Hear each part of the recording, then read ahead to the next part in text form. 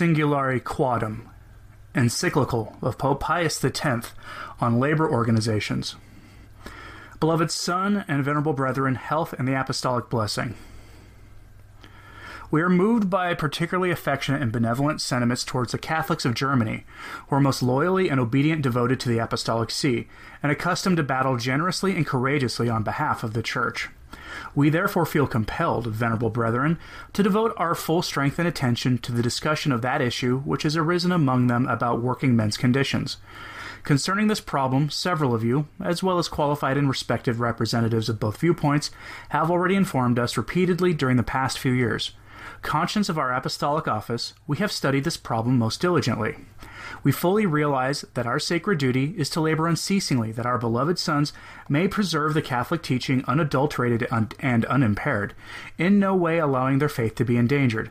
If they are not in time urged to be on guard, they would obviously, gradually, and inadvertently fall into the danger of being satisfied with a vague and indefinite form of the Christian religion which has been lately designed as intercreta.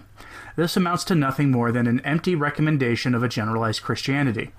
Obviously, nothing is more contrary to the teachings of Jesus Christ. Moreover, since our most ardent desire is the promotion and fortification of concord among Catholics, we constantly try to remove all those occasions of quarrels, which dissipate the strength of men of goodwill and are advantageous only for the enemies of religion. Finally, we desire and intend that the faithful live with their non-Catholic fellow citizens in that peace without which neither the order of human society nor the welfare of the state can endure. If, however, as we have already said, the existence of this question was known to us, we nevertheless thought it wise to obtain each of your opinions, venerable brethren, before announcing our decision. You have answered our questions with that conscientiousness and diligence which the seriousness of the question demands. Accordingly, we first of all declare that all Catholics have a sacred and inviolable duty, both in private and public life, to obey and firmly adhere to and fearlessly profess the principles of Christian truth enunciated by the teaching office of the Catholic Church. In particular, we mean those principles which our predecessor has most wisely laid down in the encyclical letter Rerum Novarum. We know that the bishops of Prussia followed these most faithfully in their deliberations at the Fulda Congress of 1900.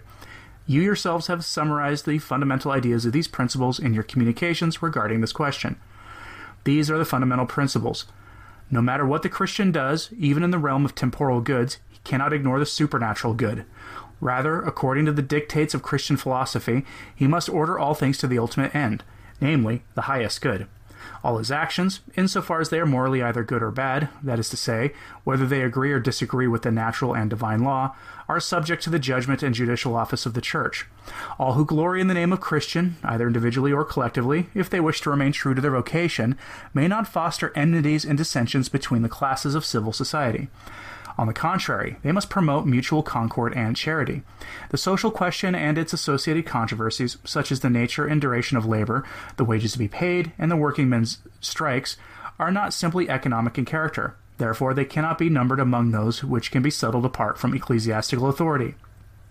The precise opposite is the truth. It is first of all moral and religious, and for that reason, its solution is to be expected mainly from the moral law and the pronouncements of religion. Now, concerning working men's associations, even though their purpose is to obtain earthly advantages for their members, nonetheless those associations are to be most approved and considered as most useful for the genuine and permanent advantage of their members, which are established chiefly on the foundation of the Catholic religion and openly follow the directives of the Church. We have repeated this declaration on several previous occasions in answer to questions from various countries. Consequently, such so-called confessional Catholic associations must certainly be established and promoted in every way in Catholic regions, as well as in all other districts which it can be presumed that they can sufficiently assist the various needs of their members. However, when there is a question about associations which directly or indirectly touch upon the sphere of religion and morality, it would not be permitted to foster and spread mixed organizations, that is, associations composed of Catholics and non-Catholics in the areas just mentioned. Over and above other matters, in such organizations, there certainly can be for our people serious dangers to the integrity of their faith and the due obedience to the commandments and precepts of the Catholic Church. Venerable brethren, you yourselves have openly called attention to this question in several of your answers which we have read. We therefore lavish praise upon each and every one of the strictly Catholic working men's associations existing in Germany. We wish them every success in their endeavors on behalf of the laboring people, hoping they will enjoy a constant increase. However, in saying this, we do not deny that Catholics, in their efforts to improve the workers' living conditions, more equitable distribution of wages, and other justified advantages, have a right, provided they exercise due caution, to collaborate with non-Catholics for the common good. For such a purpose, however, we would rather see Catholic and non-Catholic associations unite their forces through that new and timely institution known as the cartel. Not a few of you, venerable brethren, have asked us whether it is permissible to tolerate the so-called Christian trade unions that now exist in your dioceses, since on the one hand they have a considerably larger number of members than the purely Catholic associations, and, on the other hand, if permission were denied, serious disadvantages would result. In view of the particular circumstances of Catholic affairs in Germany, we believe that we should grant this petition. Furthermore, we declare that such mixed associations as now exist within your dioceses can be tolerated, and Catholics may be permitted to join them, as long as such toleration does not cease to be appropriate or permissible by reason of new and changed conditions.